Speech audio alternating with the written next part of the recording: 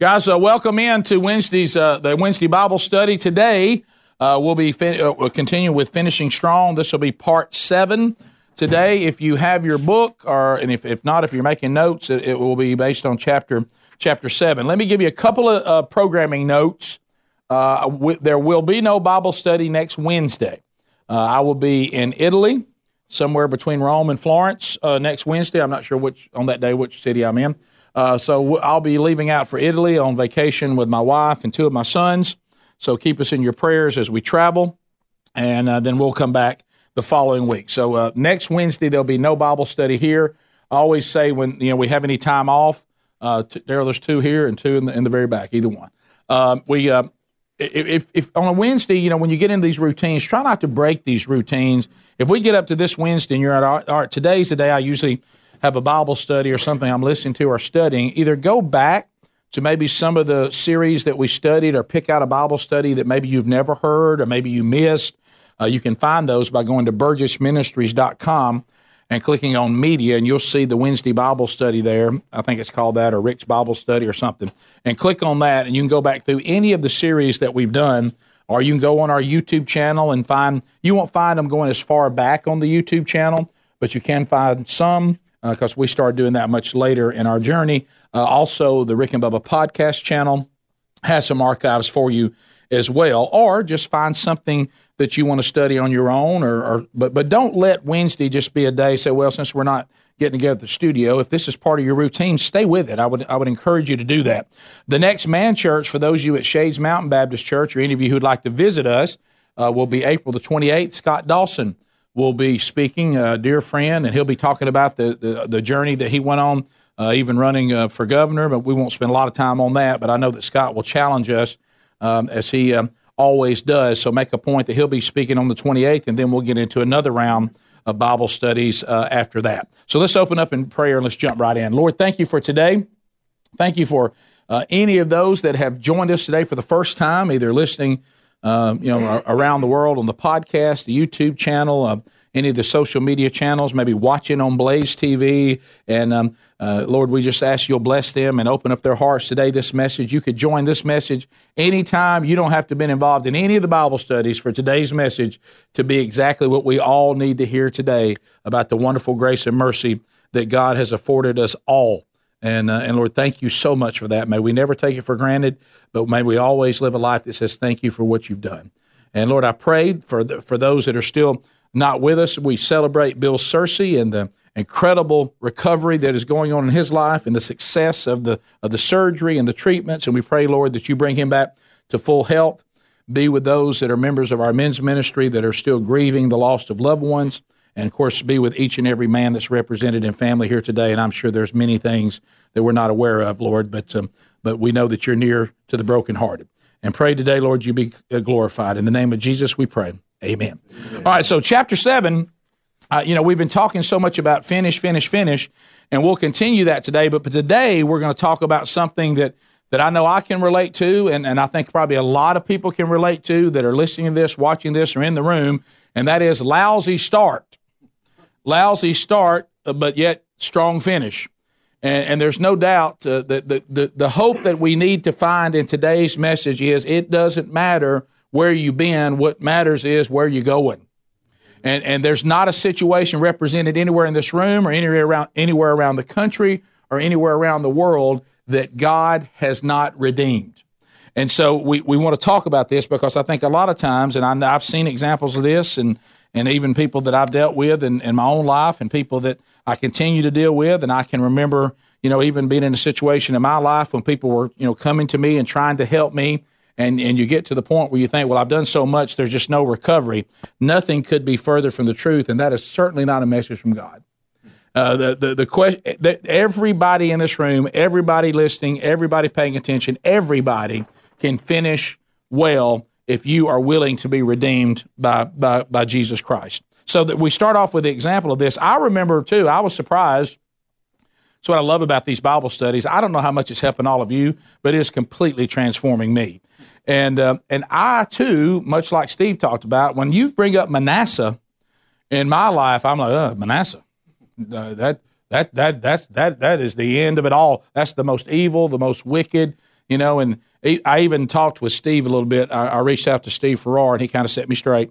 I was going to go back to Hezekiah a little bit, and he encouraged me not to do that because Hezekiah's the little deal he made at the end of his life was quite bizarre, and I wondered what impact that may have had on Manasseh. And I guess if I had my phone, I'd read. Bottom line, he said, "I've thought that myself, but that don't need to be part of the message." He said, "We learn in seminary that you don't start adding stuff. Just go with what the Scripture says, because honestly, we don't know. I mean, he was 12 years old when he started reigning. We don't know what relationship he had with his father or what that would be. So certainly, we've all thought that. Let's just deal with Manasseh, because that's what we know we can deal with, and that's what Steve did in his book. So if you have your Bible or something with your Bible on it, we'll look quickly at the lifestyle of Manasseh. And that's not where we're going to land, because what we really want to talk about is a part of Manasseh's life that I'm going to be honest with you, I did not know. Manasseh had a lousy start, and the question before all of us, can God's grace cover everything? And let me tell you this, I can say this with zero reservation. If God can forgive Manasseh, he can certainly forgive you, and he can certainly forgive me. Because we certainly don't want to do a playoff of comparisons, as I've told you, because we're all equal at the foot of the cross. But I will tell you this, Manasseh is about as wicked as any person could possibly be. And if you don't believe that, look at 2 Kings verse 21, and we'll kind of walk through 2 Kings chapter 21, and we'll start right there in verse 1. So if you have that or you want to make a note of that, there's a quote that starts out, a Spanish proverb that starts out chapter 7 in the book, but I don't think I can say it. But the bottom line is there is a word in the Bible for a beast of burden, and the Spanish proverb says, if 3 people say you are one of these, you probably want to put on a bridle. So anyway, but I thought that was funny. So Manasseh, because most of us know about the lifestyle of Manasseh, is that he was evil, and it tells us that Manasseh's kingdom started in 2 Kings chapter 21, verse 1, when he was 12 years old. So at a very young age, he ruled, and he ruled for 55 years in Jerusalem. Now I want you to think about that. 55 years. He uses the analogy, if we looked at it the way we see presidents, that means somebody was president from 1945 to the year 2000. That'd be quite an impact you'd have probably on the country. And then there's a line that we find a lot in 1 Kings and 2 Kings, and we find this line about Manasseh.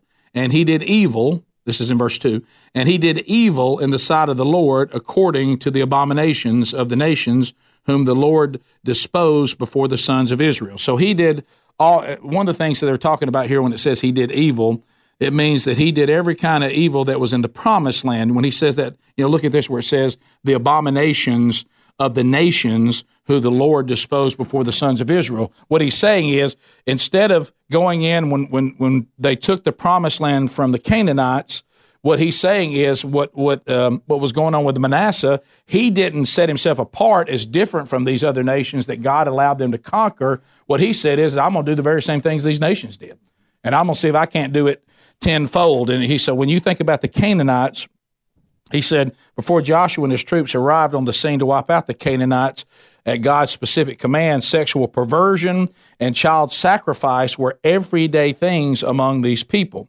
But we know that Judgment Day fell on the Canaanites just as it will fall on all nations of the world. And God was telling us in 2 Kings that what Manasseh did in Judah, because he's the king of Judah now, we're in the two different, we have the two different kingdoms now, was the same kind of sick stuff the Canaanites were addicted to before they were driven out of the land. And that's what he means by according to the abominations of the nations. That means that he was as perverse and violent as the Canaanites were, and it said that he equaled their perversion. If you look at verse 3, it gives us a little more on this. It said he rebuilt the high places which Hezekiah, his father, had destroyed. If you remember, when you're going through the different kings, one of the problems you would see is God would always bring to their attention, hey, you've handled some things you have going on here, but you need to go up to the high places where all of these perverted countries have all these different altars to all these different idols, and you need to tear them down and remove them. And some kings would do it, Some kings wouldn't. Some kings would do something in between. And I always use this message in my own life. Those high places are those sins in our life that we don't ever quite deal with. Now, we'll deal with the stuff down here that everybody can see. I'll go clean the temple out. I'll clean this up a little bit. But up there in the high places, I'm never going to go up there and deal with that. And God would tell these kings over and over again, you need to go deal with that. Well, Hezekiah finally dealt with it. And now here's his son says, go back there and build that stuff back up. So now he's gone back up there and he rebuilt the high places that his father had destroyed, and that's exactly what they were. They were places for religious ceremonies to idols and gods, and of course, as Steve can say with his sense of humor, if you don't understand what was going on up at the high places, they weren't church picnics and softball games. It was nasty, nasty stuff. So he was rebuilding these. Look what it says next in verse 3. He erected altars for Baal. And made an Asherah, as Arab, king of Israel, had done, and worshipped all the host of heaven and served them. Manasseh wouldn't allow the worship of the Lord. He probably fought hard to keep the Ten Commandments from being posted, he said, in any public school. What he wanted to do, he wanted to worship any pagan religion he could think of, and of course Baal was one of his favorites. Asherah was right up there with that too. Now, you remember we talk about the Asherah poles. Have you heard us talk about that a lot? I won't get too deep in this, but it was a symbol of a female deity, and they believe that these poles that were described in Scripture, and I'll handle this as mildly as I can, they were erected in a way that was phallic, and I'll just leave it at that. I mean, talking once again about sexual perversion and orgies and things of this nature, it was closely aligned with their worship of sex, which they did. So, and he says it again, look here in 4 and 5, and he built altars in the house of the Lord, of which the Lord had said in Jerusalem, I will put my name, for he built altars for all the host of heaven and in the 2 courts of the house of the Lord. So catch the enormity of what's happening here. Solomon had built the temple in Jerusalem so that God may have a place where his presence could dwell and the people could come and worship. Now Manasseh's heart had become so corrupt and callous that he actually went into that holy place that Solomon had built, and he set up altars of worship for these repulsive imported gods inside the temple as well as the high places. So, but then now here comes the one that's really going to rock your world, and especially with what our country is facing right now and the things we're doing. Verse 6 tells us he made his son pass through the fire. So what does that mean?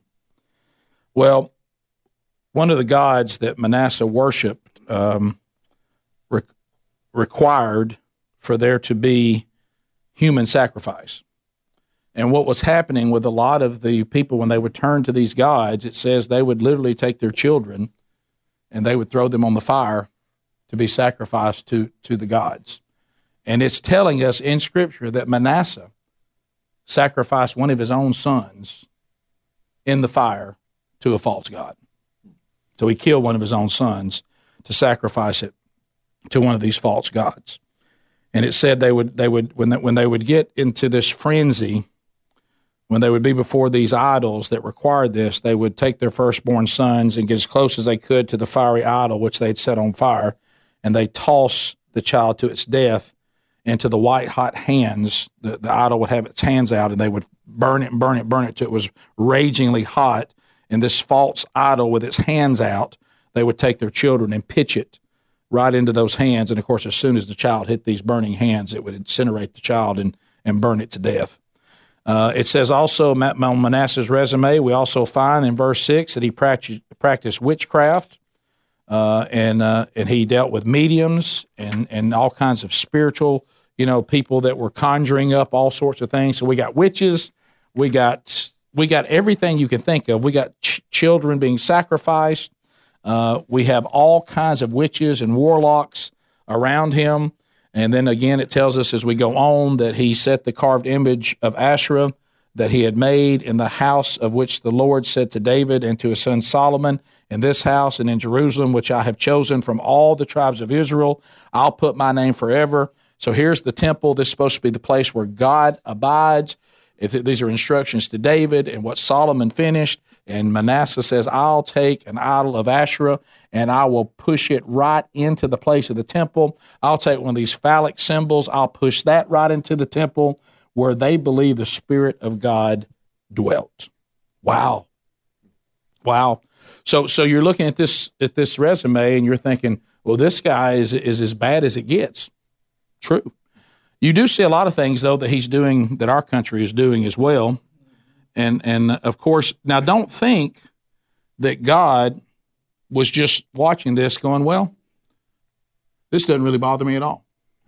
How many times do we know in the Bible when God's talking to the prophets, how many times he would say to them, do they not know that I can see what they're doing? Do they think they've gone somewhere to hide from me and I can't see what they're doing? I see it. Well, he saw what was happening too, and if you look, here's what God had to say.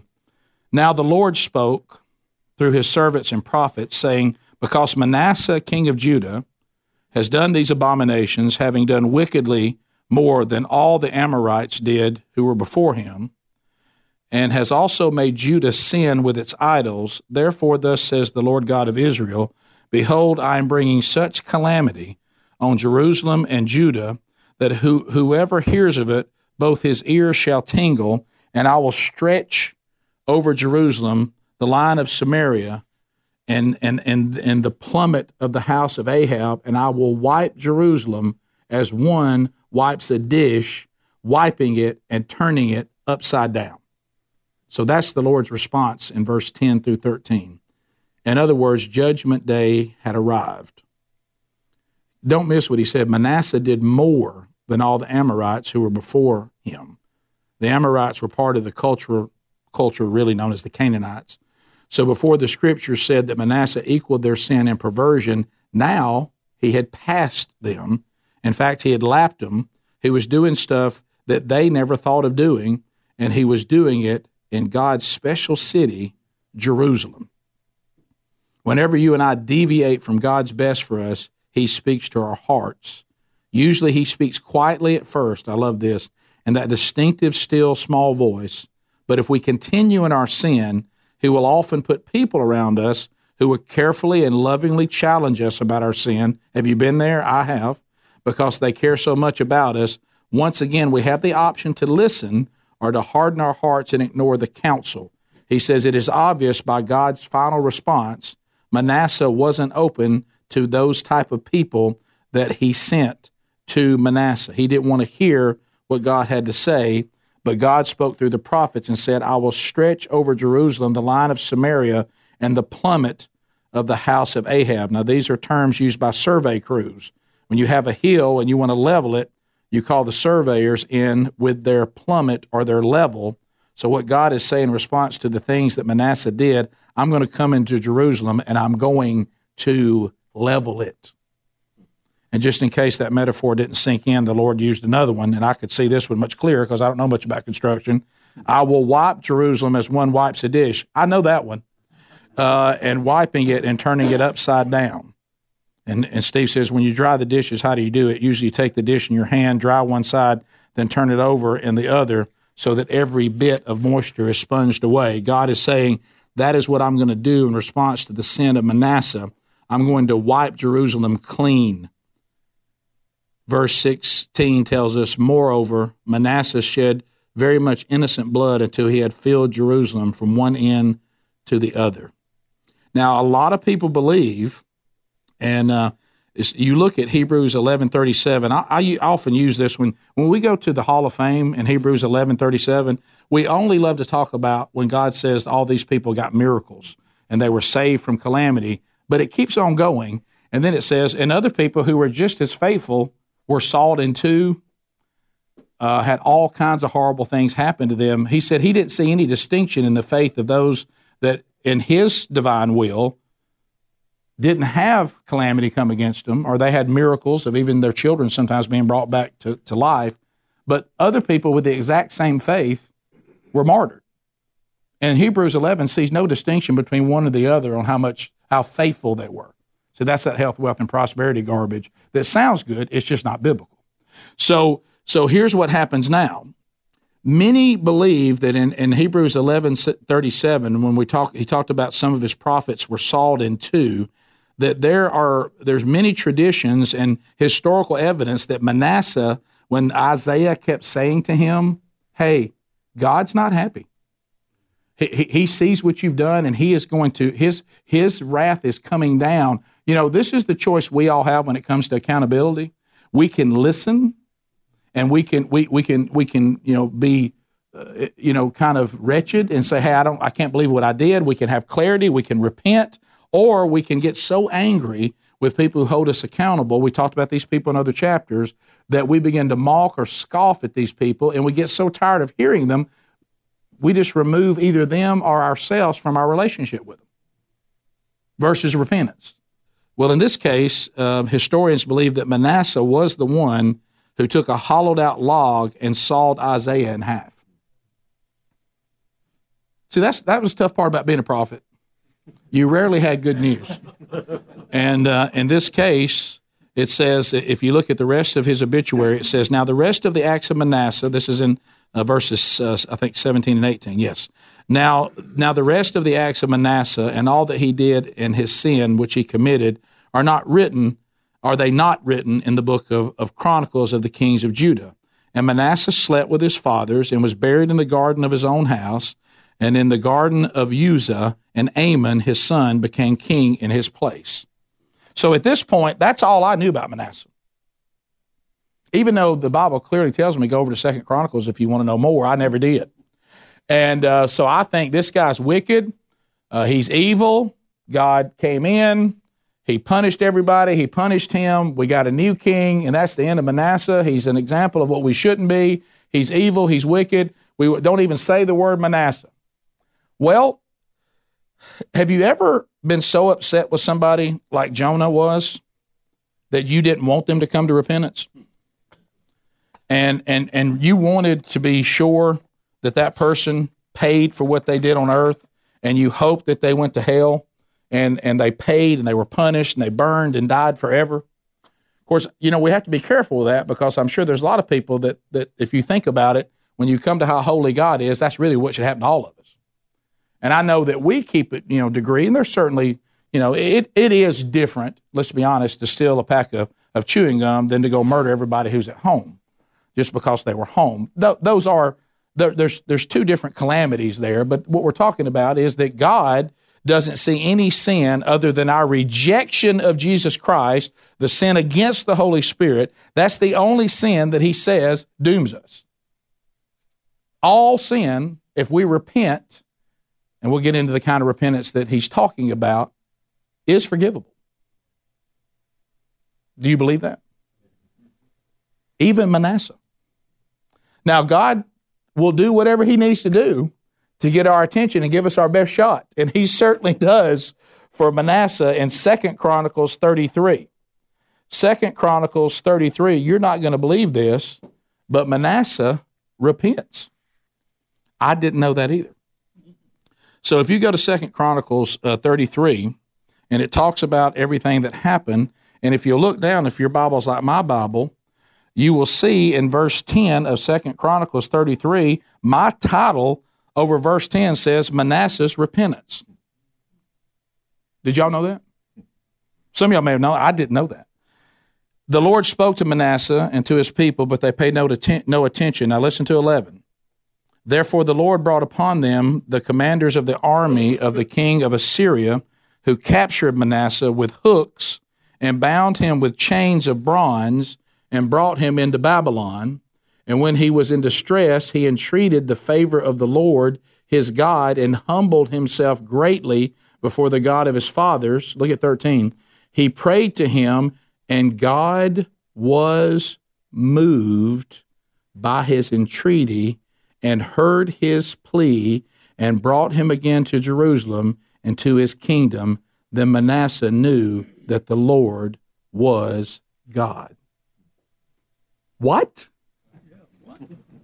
Now, I want you to listen to something, because if you don't take anything else out of today, and you don't take anything else out of the 4 years that we've been meeting in this studio at noon, I don't want you to miss this, because this is phenomenal news.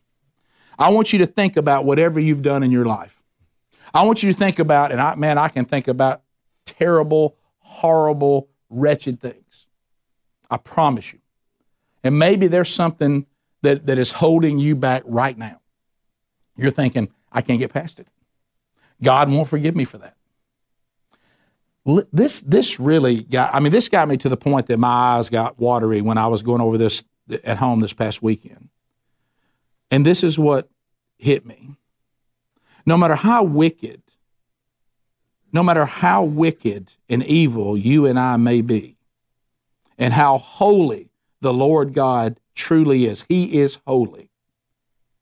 He said that when a man as evil as Manasseh humbled himself and he prayed to him, that our holy God was moved by a truly repentant prayer from Manasseh. He was moved by it. And he responded and forgave him. He was moved by a sincere prayer of repentance from Manasseh. Do you think any of you have done worse than Manasseh? I've probably done as bad as Manasseh in a lot of areas of my life. But you know what? Don't forget this part, though. God loved him enough that he let an enemy come in and put a ring through his nose. This powerful king that could speak anything, he could kill anybody, he could saw Isaiah in half. That's just all he had to do was speak it. And God said, well, I'm going to get you, because we don't repent till God does what? Till he humbles us. And so he lets the Assyrians come in, an army stronger than his. He thought his army was the strongest in the world, and he was wrong. God let the Assyrians, and don't forget, he let them come into one of the very walls that Manasseh tore down, which is, by the way, that's hilarious. Okay, so they come in, and they get him, and they grab him, and they take a hook and put it through his nose, and they chain him and drag him around like an animal and throw him in a dungeon to die. And God loved Manasseh enough to allow that to happen, because that was Manasseh's only shot. And I can tell you that he did whatever he had to do in my own life to humble me to the point to give me my best shot. And I'm glad he did it, because I don't know that if God had not done and allowed what he allowed in my life, that I'd be standing here teaching this class right now. I've said it before. God knows what he's doing, and as my wife has said, I don't always like how he does it, but I can't argue with his results. And so what he said is that I will take Manasseh to a place of repentance, and when he repents, and this is the part that just puts chills all over my body, when he repents, when he cries out to me with a heart that I can see, I could see the wickedness of his heart, but you know what I see now? I see the repentance of his heart. And a holy God, looking at this evil man, it said he was moved. So God is moved by a true prayer of repentance, no matter who you are, no matter what you've done. And then we see that Manasseh actually finished well. Did y'all know Manasseh finished well? I didn't. After he repented, it said he was restored back to the kingdom, and he actually finished well. So what do we take away from this? Number one's real easy. We just talked about it. Genuine repentance unlocks the door of God's mercy. Somebody say amen to that. Amen.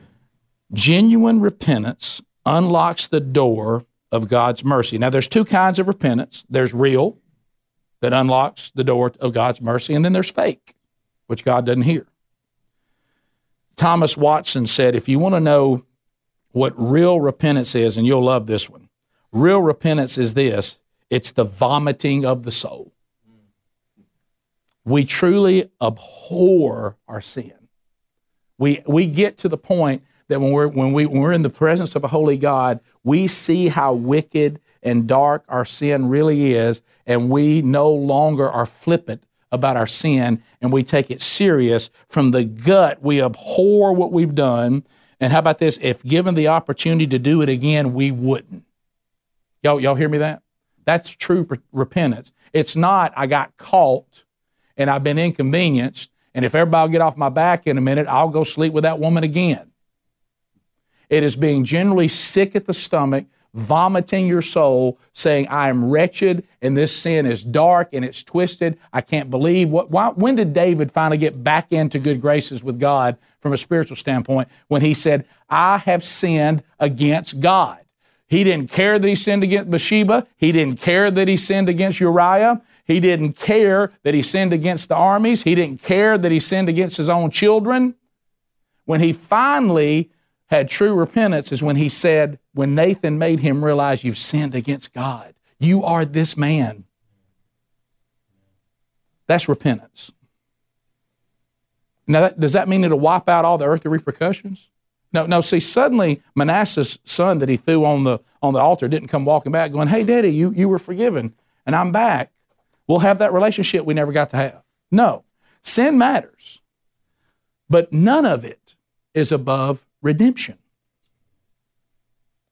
which is the real problem. Everything will be made right. Revelations 20, Revelation 21. I'm going to make everything right. Behold, I make all things new. But forgiveness is available right now. Right now. So first of all, genuine repentance. How about this? I love this. Genuine repentance always brings evidence with it. What did John the Baptist say? Bring forth fruit in keeping with your repentance. What does he mean by that? Demonstrate your forgiveness. What does that mean? Where's the proof of your repentance? So what if y'all said, hey man, I heard that Rick was really felt bad about the fact that they found out at the company that he was actually stealing money from the company and keeping it for himself, and he repented of that. And somebody said, really? And then all of a sudden you heard 2 weeks later, well, we caught Rick stealing money again. Well, then you realize there's no fruit. I didn't demonstrate that my repentance was sincere. So what's the best way to demonstrate sincere repentance? You don't do it anymore.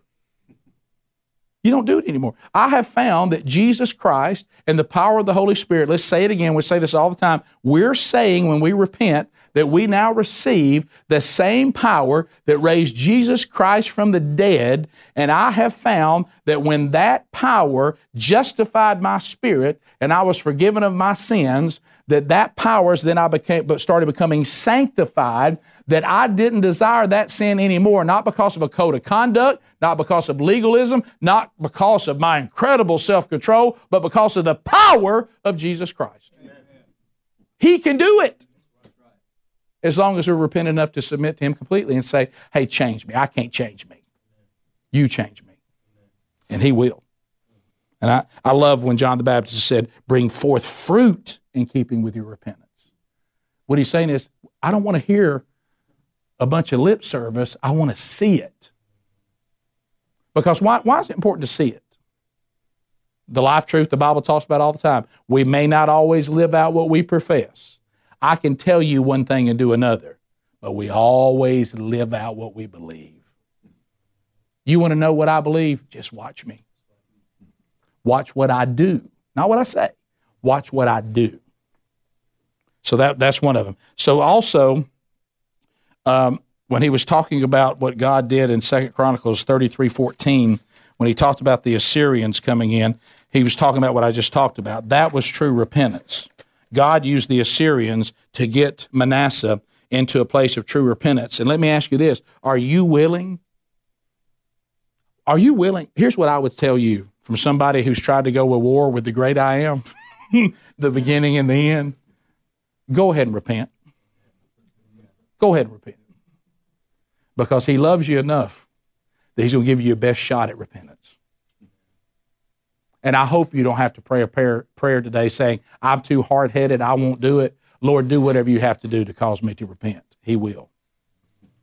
And He's good. And He'll bring the Assyrians into your house if He has to.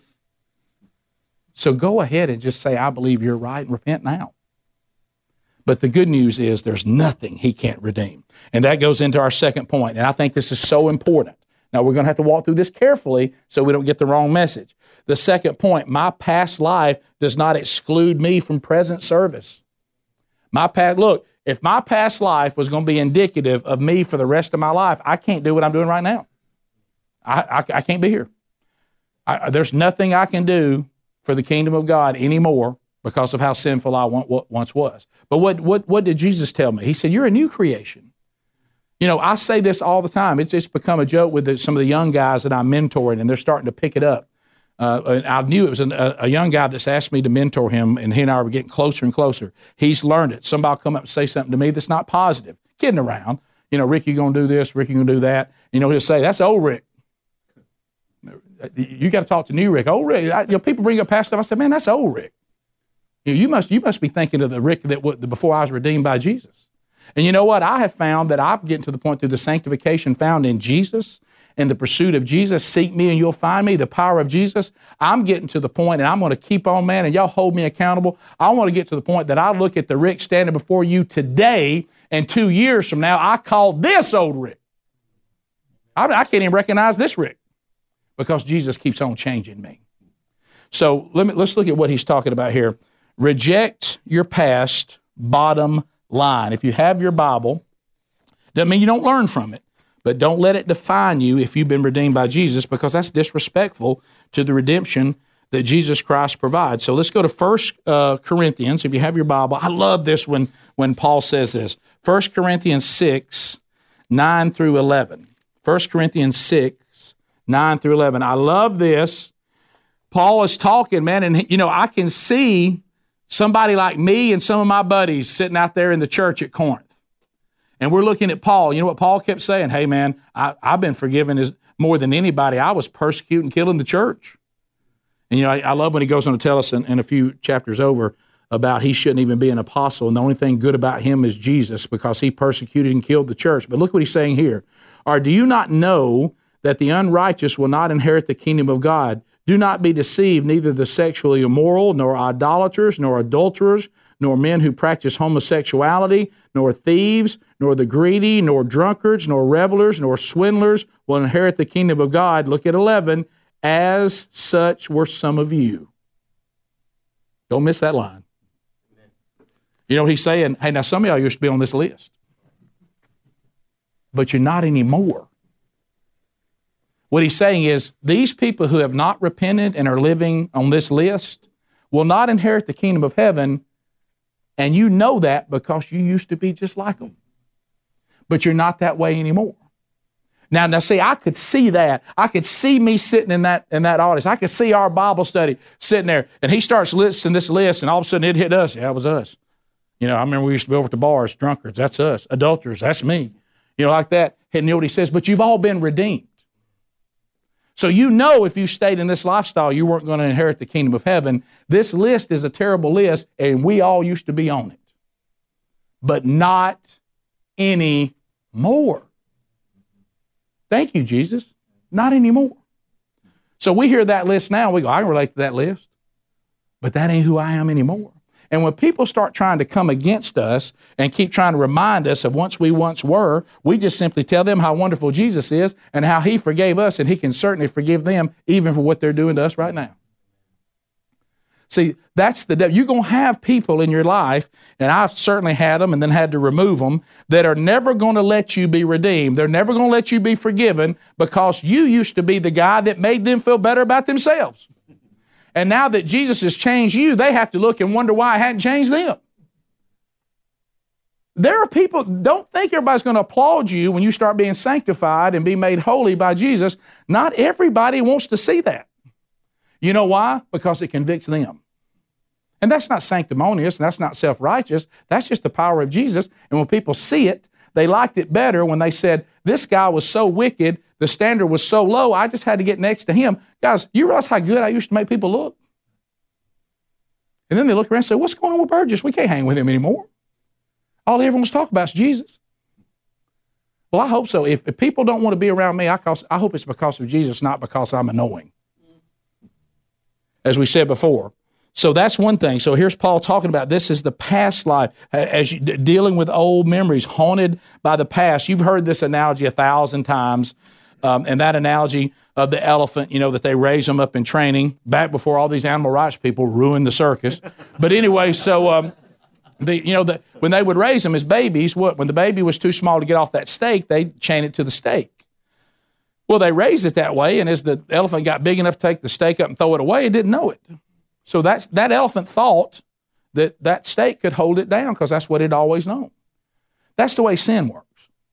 You know, the devil and the adversary and the demons and just people are always trying to convince you and me that because of whatever happened in our past, we can never move forward. We can't really truly be completely redeemed. But you don't believe that because that's not what Jesus said. That's not the words of Jesus. That's not the gospel. That is a lie from the pits of hell. I told you this before. I remember when Sherry and I first got married, and we both were so new to the faith, and we were just little babes in the faith, and we were going forward like every Sunday. And finally, the pastor was like, "Whoa, guys, are you getting saved every Sunday?" And we're like, "Well, man, you don't know what all we've done." And he finally said, "Look, go home." Get a legal pad out, because Burgess, you'll probably need a legal pad. Sherry might need a notebook. And go through here, and whatever you need to repent of it, and then cross through it, wad it up. Do y'all have a grill? And I said, yeah, we got one of those little, we didn't have a nice grill then. We had a charcoal grill, He said, well, then make a fire and go burn it. If you've repented of the sin, God doesn't see it anymore. Remember we said the analogy? Jesus is the only lawyer that walks into the court with his client and tells the judge, my client is guilty, but I've already paid whatever y'all got to do to him. But he is guilty. But I have made him righteous. Whatever the punishment is, I've paid it. And so that's living from victory, guys. And that doesn't mean that we abuse grace, because the Bible says don't do that either, but it certainly means that we celebrate grace and we embrace grace and we accept that what Jesus says about us is true. Not what the world says about us. You shouldn't care what anybody says about you other than Jesus. Now, if you're in conflict with Jesus, you need to care about that too. I love the writer of the guy who wrote all the Sherlock Holmes books. He was a practical joker like me. And he actually did a joke one time to all of his buddies, and he got a message to every one of his buddies, and all it said was, all has been discovered. And he had a bunch of his buddies leave the country. And he was like, hey man, I was just kidding. And what he didn't realize is he knew that everybody had stuff in their life. And so he just sent them, says, hey, you need to leave the country. All has been discovered. And all of his friends left. And he had to call them back. Man, it was just a joke. Because you think about this. This is the beautiful thing about Jesus. You know what he said? All has been discovered. All has been known. And all has been forgiven. All has been forgiven. Anything that we have repented of has been forgiven. It says Jesus is the ultimate jaws of life. You ever seen a car wreck? And they say, hey, man, and if some of you have been through that, I'm not trying to be insensitive. You've had a loved one get killed or something like that. But we know what it's for, right? We got to rescue people. And the only way we can rescue them is we got to get the jaws of life and cut this metal. That's the only hope they're getting out. Jesus Christ is the ultimate jaws of life. One of the reasons that your past life continues to be held against those who have been redeemed, and I love this, part of it, if I can just be your brother and love you for a minute, is you need to free yourself from biblical ignorance. If you don't know what the Bible says about sin and you don't know what Jesus has said about forgiveness, it's easy for somebody to hold you hostage because you don't have any biblical scripture that you can bark back at Satan, bark back at the demons, bark back at your flesh, bark back at those who come against you. When someone says, hey, I remember when this happened, say, hey, that's been paid for. That's not me anymore. That's old me. That's before I was redeemed. I look what 1 John says in verse 19:29. You've heard this been talked about a lot. I remember when we went through was it 7 things Danny said from the cross? Yeah, and so, of course, the biggie is the last thing said, and what's that? It is finished. So if you go to the Gospel of John, this is the part in verse 29 and this is the part I love, when Jesus, before this, and I remember you taught this, I'd never forgot it, this thing about I thirst. Why in the world is Jesus asking for something to drink when people have been trying to give him something to drink and he never has taken it all the way to the cross, and now finally, he from the cross, he begins to utter, I thirst, I thirst. And of course, they get something up there and they make his palate moist, and I'll tell you why he wanted that, so you could hear what he was about to say. You ever tried to talk when you've been dehydrated? You ever been trying to talk when your mouth's all dry? I thirst. Hey, I'm done now, so I need this. I want something to give me moisture in my human mouth so I can say the greatest news of all time, tetelestai, it is finished. Paid in full. Done. Done. That's the beautiful thing about our faith. that defeats all religions in the world. All the other religions say do, don't do. Jesus Christ and those who follow him are under the protection of done. Done. And I know, dudes, I'm a man. I understand that you're saying it can't be that simple. No, let me help you. Let me play to your masculinity. It is that powerful. Does that help you? There ain't nothing easy about following Jesus. Nothing. As a matter of fact, Jesus said in Matthew 7, only a few ever pull it off. Does that challenge you a little bit? So don't say, is it that easy? Just say, it must be that powerful. Right? And so it really is. So then we look now, and he said, look at 1 John chapter 2, verse 2. I love when John says this. He died not only for my sins, but also for the sins of the entire world. Y'all like that? He didn't just die for John. He died for everybody. He died for everybody. I love this one too. Colossians, this is good. Colossians 2, 13 and 14. Here's some more victory. You ready for this? Let's don't have biblical ignorance when it comes to repentance and forgiveness.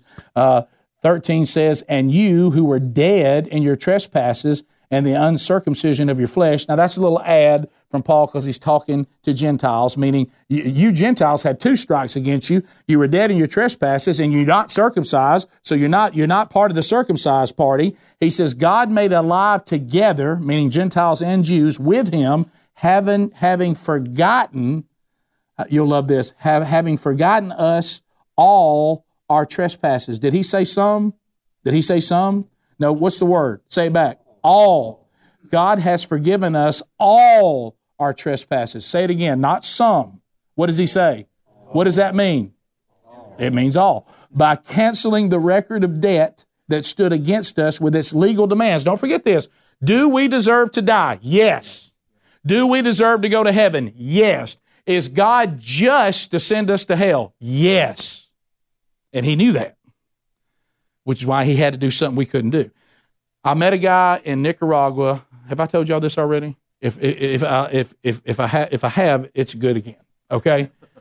Of course, I would be in Nicaragua knowing very little Spanish, and I hear someone speaking English, and I think, Lord, thank you. Now I can witness to somebody that I don't have to have a translator, and I'm rolling over to him, and I can hear that English accent, that beautiful English accent, and I'm like, hey man, nice to meet you. You speak English? Yes, I do. And guess what? He was an atheist. And I thought, well, isn't that the way it is? At least these people that I'm speaking Spanish back and forth with, they want to hear. I've got one English guy who's telling me right out of the gate, please don't come after me with this Jesus stuff. You know what he said? Do y'all love when atheists think they're the first person to ever say something to you? Oh, I've never heard that before. He said, and I told him that, of course, because I'm a smart aleck. But anyway, so he said, I just can't worship a God. Y'all can say it with me. That would send people to hell if they don't believe in him. I said, you know something? I said, I wouldn't worship a God like that either. And he just stops. And he's like, well, isn't that what you worship? No, I don't. I worship a God that's delivering people from hell. Amen. Somebody say amen to that. Huh, Adler? Amen. I don't worship a God that sends people to hell. I worship a God that delivers people from hell. See, people send themselves to hell.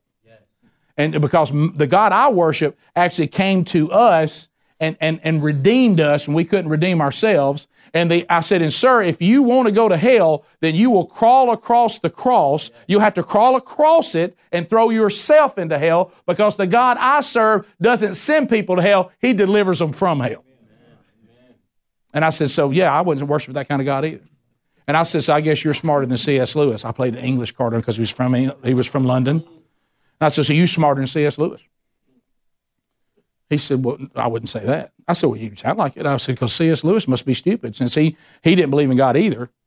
And then he went out to find out if the resurrection really took place. And he found all this incredible evidence that it took place. And he came to the conclusion that he could not deny that the resurrection had happened. And if the resurrection happened, then Jesus Christ must truly be something more than just some hippie out there telling people to treat each other nice. And he came to the conclusion that the very thing he said he didn't believe in, he was a very unlikely convert, and he gave his life to Jesus and wrote incredible, the mere Christianity. You know what he did? He wrote a book to make sure we all understood what he didn't once believe.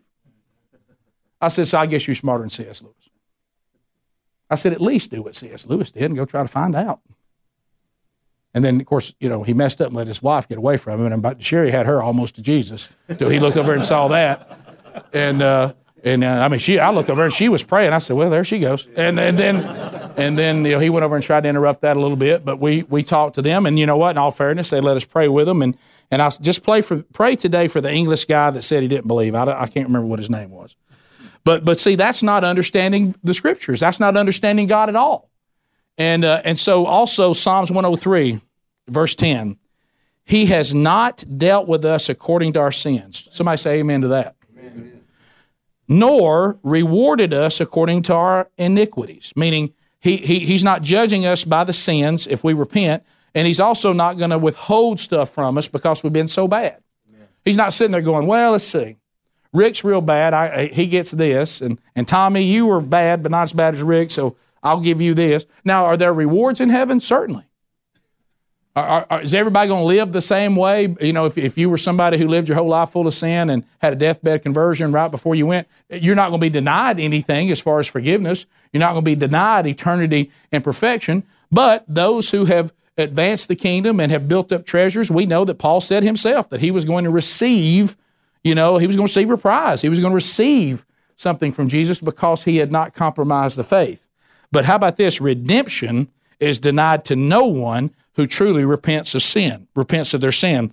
I love this. He doesn't reward us according to our iniquities. This is great. Write this down. He rewards us according to grace. Amen. According to grace. He did that for all the Manassehs in the world. And I certainly have been one myself. Psalms 103, 11 and 12. Am I doing these too fast? Are y'all writing these down? Psalms 103, 11 and 12. For as high as the heavens are above the earth, so great is His loving kindness to those who fear Him. Don't miss that. So does God have loving kindness for everybody? No. It says His loving kindness is so great for those who fear Him. As far as the east is from the west, so far has He removed our transgressions from us. As far as the east is from the west. You've heard that before? That's where this comes from. Psalms 103, 11 and 12. So when we fear God, because He said what? All wisdom comes from fear of God, meaning we do fear, and certainly that means respect, but it also, the original Hebrew means dread, meaning we do fear that His wrath is coming. We acknowledge that holy God has to put wrath. His wrath is coming on sin. It is coming on evil. And when He says His kindness and His grace, that's one thing. Just like I've had to say to my own children, like my mama had to say to me, when I was living in open sin. Anytime you're living with someone, my mama said exactly what God said. I will always love you. But until you change your behavior, I can't approve of you. That's God. So what God says is, I love all of you. But because I'm holy and you have turned from me, since you fell when you decided that you would reject what I said and you would be deceived by the serpent, you now are born to sin. People say all the time, well, I was born this way. No, sin made you that way. I say that all the time when somebody says, well, I was born with a certain sin problem. So was I. May not be the same one. But so are you going to say, like when we talk about, homosexuality, somebody says, well, I was born that way. Maybe. I was born an adulterer. So should I have just stuck with that? And say, well, this is how God made me. Well, that's not how God made me. That's how sin made me. Now, I may struggle with sin that you don't struggle with. And you be very careful that we're not sanctimonious about sins we don't struggle with. Amen. Because I got the same struggles of any sinner. But what I'm saying is, I'm not going to claim that God made me a sinner, so therefore I'm just going to continue in sin. No, sin made me a sinner, and Jesus has to redeem me from my sin. So God loved me before I was redeemed, but He couldn't approve of me until I was redeemed. Do y'all understand that? I had to repent, and I had to be made righteous by Jesus so I could then be ushered by Jesus into the presence of my Holy Father. Yes, He loves everybody, but His grace has not been handed out to everybody. It hasn't. Only those who repent of sin. 1 John 1:9. If we confess our sins, if we confess our sins, He is faithful and righteous to forgive us our sins and to cleanse us from all unrighteousness. Did it say some again? What did it say? Say it again. All unrighteousness. Can I ask you this? Do you believe that? Do you believe it? Yes, sir. Absolutely. It's true. It's true. Don't let the sin continue to kill you. If you've repented of your sin with a sincere heart, the scriptures say he has forgiven us our sins and then cleansed us from all unrighteousness. Do you know what the word Manasseh means in Hebrew? Forgotten. Forgotten. And look what the writer of Hebrews says in Hebrews 10:17. And their sins and their lawless deeds I will remember no more. So we thought Manasseh would mean that God's forgotten Manasseh. No, what it means is Manasseh's sins, believe it or not, were forgotten. Amen. That means that when Manasseh was walked in front of a holy God and Satan was shouting, he burned his own kid. God looks at Jesus and says, I don't see it. I don't see it. So whatever you have done, and praise the God, whatever I've done,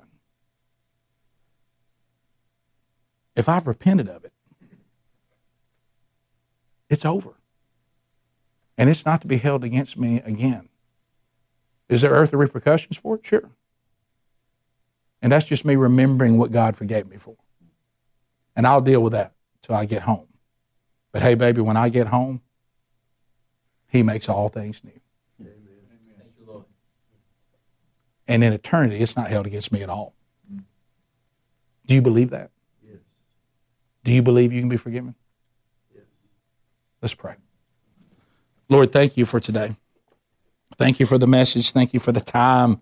Thank you for this incredible promise for all the Manassehs in this room and all that may be watching and listening around our country and around the world. I pray, Lord, that today somebody heard something from you in your holy word that clicked. Today's the day like I had to. Today's the day they got it. And right now, with a sincere heart for the first time, they just cry out to you and say, Lord, forgive me. I want that forgiveness that I just heard about. I submit to your authority completely, Lord. I repent of my sins. I want to be made new. And I know that only you can do it. And I believe you did it on the cross. And I want that gift. I want that, Lord.